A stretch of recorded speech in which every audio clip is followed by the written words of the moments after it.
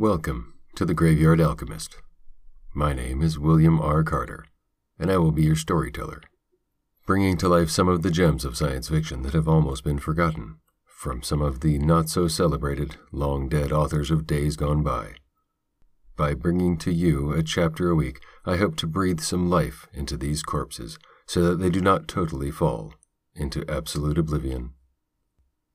For this first series, I bring you Little Fuzzy by H. Beam Piper, a wonderful tale of the nature of sentience by one of the less-known and more influential sci-fi authors of the 20th century.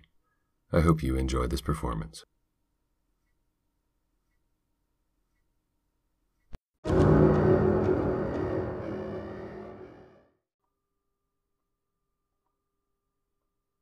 Little Fuzzy by H. Beam Piper.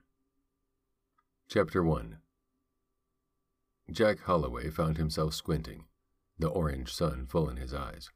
He raised a hand to push his hat forward, then lowered it to the controls to alter the pulse rate of the contragravity field generators and lift the manipulator another 100 feet. For a moment, he sat puffing on the short pipe that had yellowed the corners of his white mustache, and looked down at the red rag tied to a bush against the rock face of the gorge 500 yards away. He was smiling in anticipation. "This'll be a good one," he told himself aloud, in the manner of men who have long been their own and only company. "I want to see this one go up." He always did. He could remember at least 1,000 blast shots he had fired back along the years, and on more planets than he could name at the moment, including a few thermonuclears. But they were all different, and they were always something to watch, even a little one like this. Flipping the switch, his thumb found the discharger button and sent out a radio impulse. The red rag vanished in an upsurge of smoke and dust that mounted out of the gorge and turned to copper when the sunlight touched it. The big manipulator, weightless on contragravity, rocked gently.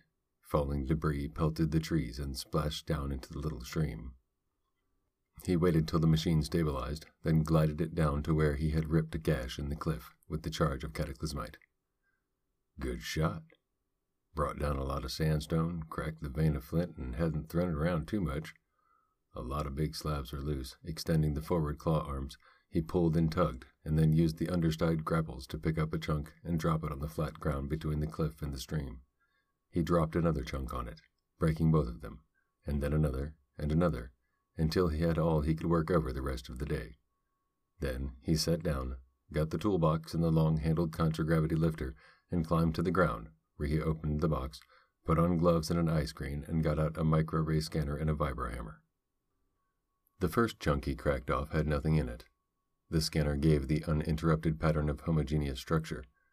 Picking it up with the lifter, he swung it and threw it into the stream. On the fifth chunk, he got an interruption pattern that told him that a sunstone, or something, probably something, was inside. Some 50 million years ago, when the planet that had been called Zarathustra for the last 25 million was young, there had existed a marine life form, something like a jellyfish. As these died, they had sunk into the sea-bottom ooze. Sand had covered the ooze and pressed it tighter and tighter, until it had become glassy flint, and the entombed jellyfish little beans of dense stone. Some of them, by some ancient biochemical quirk, were intensely thermofluorescent. Worn as gems, they glowed from the wearer's body heat. On Terra or Baldur or Freya or Ishtar, a single cut of polished sunstone was worth a small fortune. Even here they brought respectable prices from the Zarathustra Company gem buyers. Keeping his point of expectation safely low, he got a small vibrohammer from the toolbox and began chipping cautiously around the foreign object, until the flint split open and revealed a smooth yellow ellipsoid 1/2 inch long. "Worth 1,000 souls if it's worth anything," he commented. A deft tap here, another there, and the yellow bean came loose from the flint. Picking it up, he rubbed it between gloved palms. "I don't think it is." He rubbed harder, and then held it against the hot bowl of his pipe. It still didn't respond. He dropped it. Another jellyfish that didn't live right. Behind him, something moved in the brush with a dry rustling. He dropped the loose glove from his right hand and turned, reaching toward his hip. Then he saw what had made the noise. A hard-shelled thing 1 foot in length, with 12 legs, long antennae, and 2 pairs of clawed mandibles. He stopped and picked up a shard of flint, throwing it with an oath. Another damned infernal land prawn. He detested land prawns. They were horrible things, which, of course, wasn't their fault. More to the point, they were destructive. They got into things at camp. They would try to eat anything. They crawled into machinery, possibly finding the lubrication tasty, and caused jams. They cut into electric insulation, and they got into his bedding and bit, or rather pinched painfully. Nobody loved a land prawn. Not even another land prawn. This one dodged the thrown flint, scuttled a few feet and turned, waving its antennae in what looked like derision. Jack reached for his hip again, then checked the motion. Pistol cartridges cost like crazy. They weren't to be wasted in fits of childish pique. Then he reflected that no cartridge fired at a target is really wasted, and that he hadn't done any shooting recently. Stooping again, he picked up another stone and tossed it a foot short into the left of the prawn. As soon as it was out of his fingers, his hand went for the butt of his long automatic. It was out and safety off before the flint landed. As the prawn fled, he fired from the hip. The quasi-crustacean disintegrated. He nodded pleasantly. Old man Holloway, still hitting things he shoots at.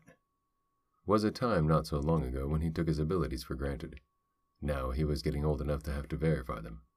He thumbed on the safety and holstered the pistol, then picked up the glove and put it on again. Never saw so many blasted land prawns as this summer. They'd been bad last year, but nothing like this. Even the old-timers who'd been on Zarathustra since the first colonization said so. There'd be some simple explanation, of course, something that would amaze him at his own obtuseness for not having seen it at once. Maybe the abnormally dry weather had something to do with it, or increase of something they ate or decrease of natural enemies. He'd heard the land prawns had no natural enemies. He questioned that. Something killed them. He'd seen crushed prawn shells, some of them close to his camp, maybe stamped on by something with hoofs and then picked clean by insects. He'd ask Ben Rainsford. Ben ought to know. Half an hour later, the scanner gave him another interruption pattern. He laid it aside and took up the small vibrohammer. This time it was a large bean, light pink in color. He separated it from its matrix of flint and rubbed it, and instantly it began glowing. Ah, this is something like it now. He rubbed harder. Warmed further on his pipe bowl, it fairly blazed. Better than 1,000 souls, he told himself. Good color, too. Getting his gloves off, he drew out the little leather bag from under his shirt, loosing the drawstrings by which it hung around his neck. There were 12.5 stones inside, all bright as live coals. He looked at them for a moment and dropped the new sunstone in among them, chuckling happily. Victor Grego, listening to his own recorded voice, rubbed the sunstone on his left finger with the heel of his right palm and watched it brighten. There was, he noticed, a boastful ring to his voice. Not the suave, unempathic tone considered proper on message tape. Well, if anybody wondered why, when they played that tape off 6 months from now in Johannesburg, Ontario, they could look in the cargo holds of the ship that had brought it across 500 light-years of space. Ingots of gold and platinum and gadolinium, furs and biochemicals and brandy, perfumes that defied synthetic imitation, hardwoods no plastics could copy, spices, and the steel coffer full of sunstones. Almost all luxury goods, the only really dependable commodities in interstellar trade. And he had spoken of other things. Velt beast meat up 7% from the last month, 20% from the last year, still in demand on 12 planets, unable to produce Terran-type foodstuffs. Grain, leather, lumber, and he had added 12 more items to the lengthening list of what Zarathustra could now produce in adequate quantities and no longer needed to import. Not fishhooks and boot buckles either, blasting explosives and propellants, counter-gravity field generator parts, power tools, pharmaceuticals, synthetic textiles. The company didn't need to carry Zarathustra anymore. Zarathustra could carry the company and itself. 15 years ago, when the Zarathustra Company had sent him here, there had only been a cluster of log and prefab huts beside an improvised landing field, almost exactly where this skyscraper now stood. Today, Mallorysport was a city of 70,000. In all, the planet had a population of nearly 1 million, and it was growing. There were steel mills and chemical plants and reaction plants and machine works. They produced all their own fissionables, and had recently begun to export a little refined plutonium. They had even started producing collapsium shielding. The recorded voice stopped. He ran back the spool, set for 60 speed, and transmitted it to the radio office. In 20 minutes, a copy would be aboard a ship that would hyper out for Terra that night. While he was finishing, his communication screen buzzed. "Dr. Kellogg's screening you, Mr. Grego," the girl in the outside office told him. He nodded. Her hands moved, and she vanished in a polychromatic explosion. When it cleared, the chief of the Division of Scientific Study and Research was looking out of the screen instead. Looking slightly upward at the showback over his own screen, Victor was getting his warm, sympathetic, sincere, and slightly too toothy smile on straight. "Hello, Leonard. Everything going all right?" It either was, and Leonard Kellogg wanted more credit than he deserved, or it wasn't, and he was trying to get somebody else blamed for it before anybody could blame him. "Good afternoon, Victor." Just the right shade of deference about using the first name. Big wheel to bigger wheel. "Has Nick Emmert been talking to you about the big Blackwater project today?" Nick was the Federation's resident general. On Zarathustra he was, to all intents and purposes, the Terran Federation government. He was also a large stockholder in the chartered Zarathustra company. "No, is he likely to?" "Well, I wondered, Victor. He was on my screen just now. He says there's some adverse talk about the effect of the rainfall in the Piedmont area of the Beta continent. He was worried about it." "Well, it would affect the rainfall, after all. We drained 500,000 square miles of swamp, and the prevailing winds are from the west. There'd be less atmospheric moisture to the east of it. Who's talking adversely about it, and what worries Nick?" "Well, Nick's afraid of the effect on public opinion on Terra. You know how strong conservative sentiment is. Everybody's very much opposed to any sort of destructive exploitation." "Good Lord, that man doesn't call the creation of 500,000 square miles of new farmland destructive exploitation, does he?" "Well, no. Nick doesn't call it that, course not. But he's concerned about some garbled story getting to Terra about our upsetting the ecological balance and causing droughts. Fact is, I'm rather concerned myself." He knew what was worrying both of them.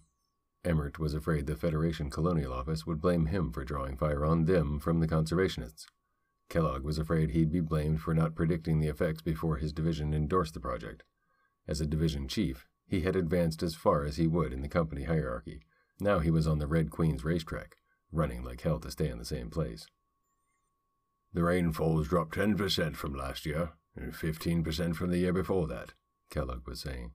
"And some non-company people have gotten hold of it, and so had interworld news. Why, even some of my people are talking about ecological side effects. You know what will happen when a story like that gets back to Terra? The conservation fanatics will get hold of it, and the company will be criticized." That would hurt Leonard.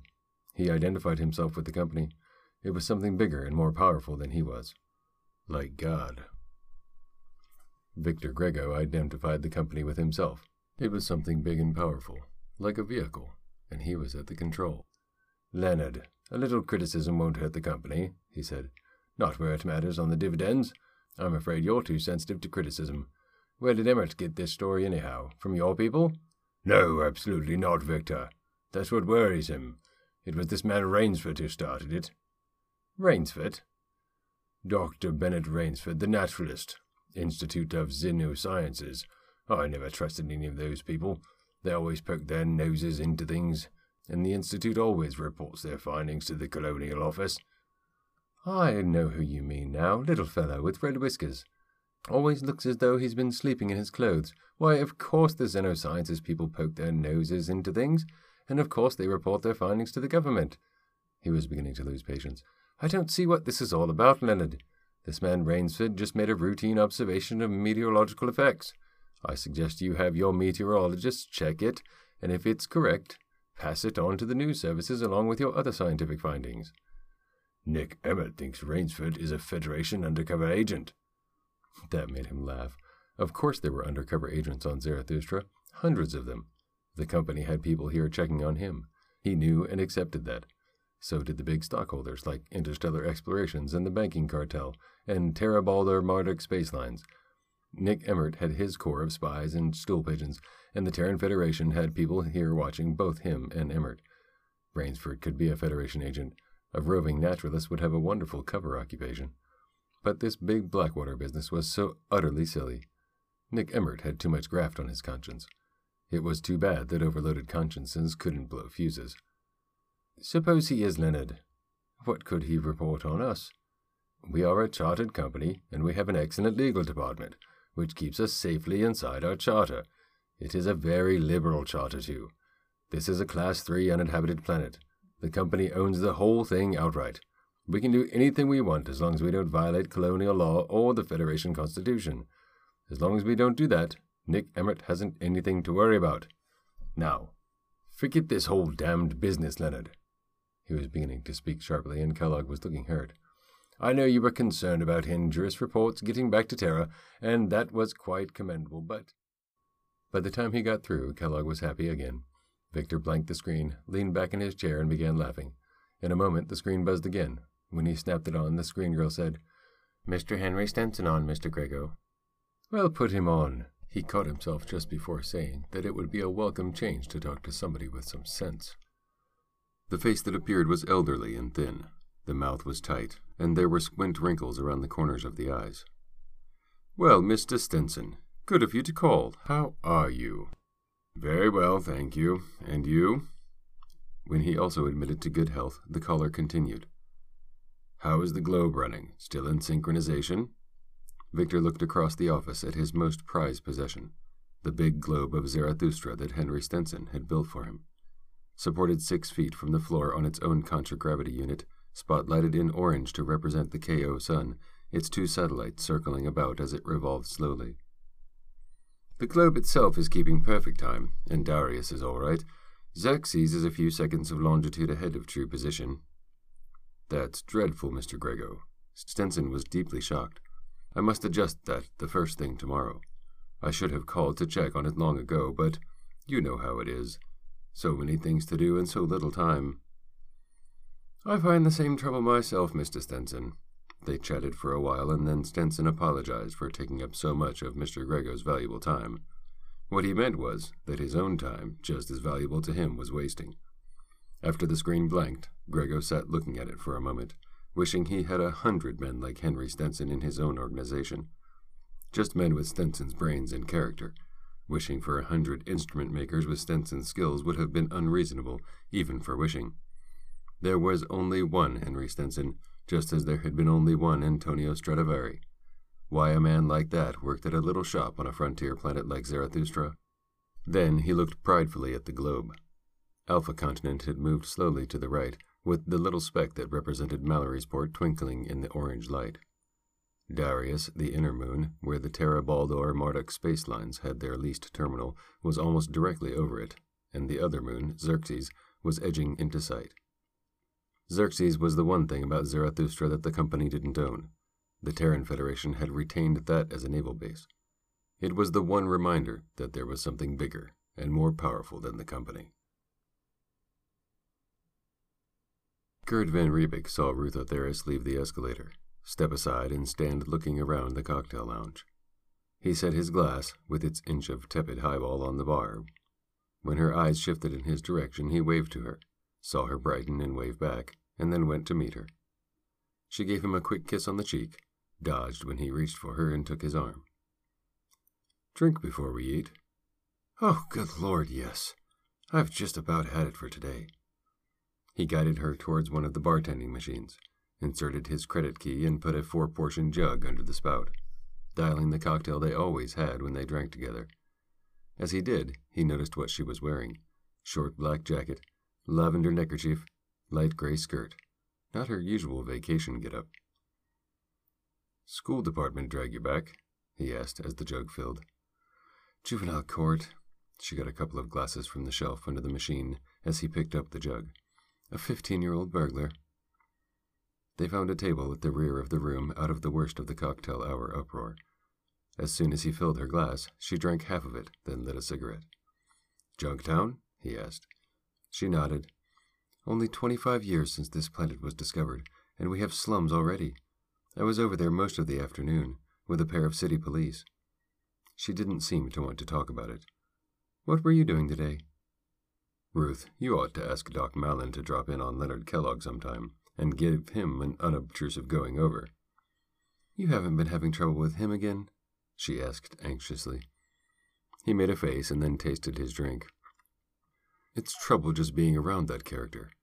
Ruth, To use one of those expressions your profession deplores, Len Kellogg is just plain nuts. He drank some more of his cocktail and helped himself to one of her cigarettes. Here, he continued after lighting it, a couple of days ago he told me he'd been getting inquiries about this plague of land prawns they're having over on Beta. He wanted me to set up a research project to find out why and what to do about it. Well, I did. I made 2 screen calls and then wrote a report and sent it up to him. That's where I jerked my trigger. I had to have taken a couple of weeks and made a real production out of it. What did you tell him? The facts. The limiting factor on the land prawns' increase is the weather. The eggs hatch underground and the immature prawns dig their way out in the spring. If there's been a lot of rain, most of them drown in their holes as soon as they emerge.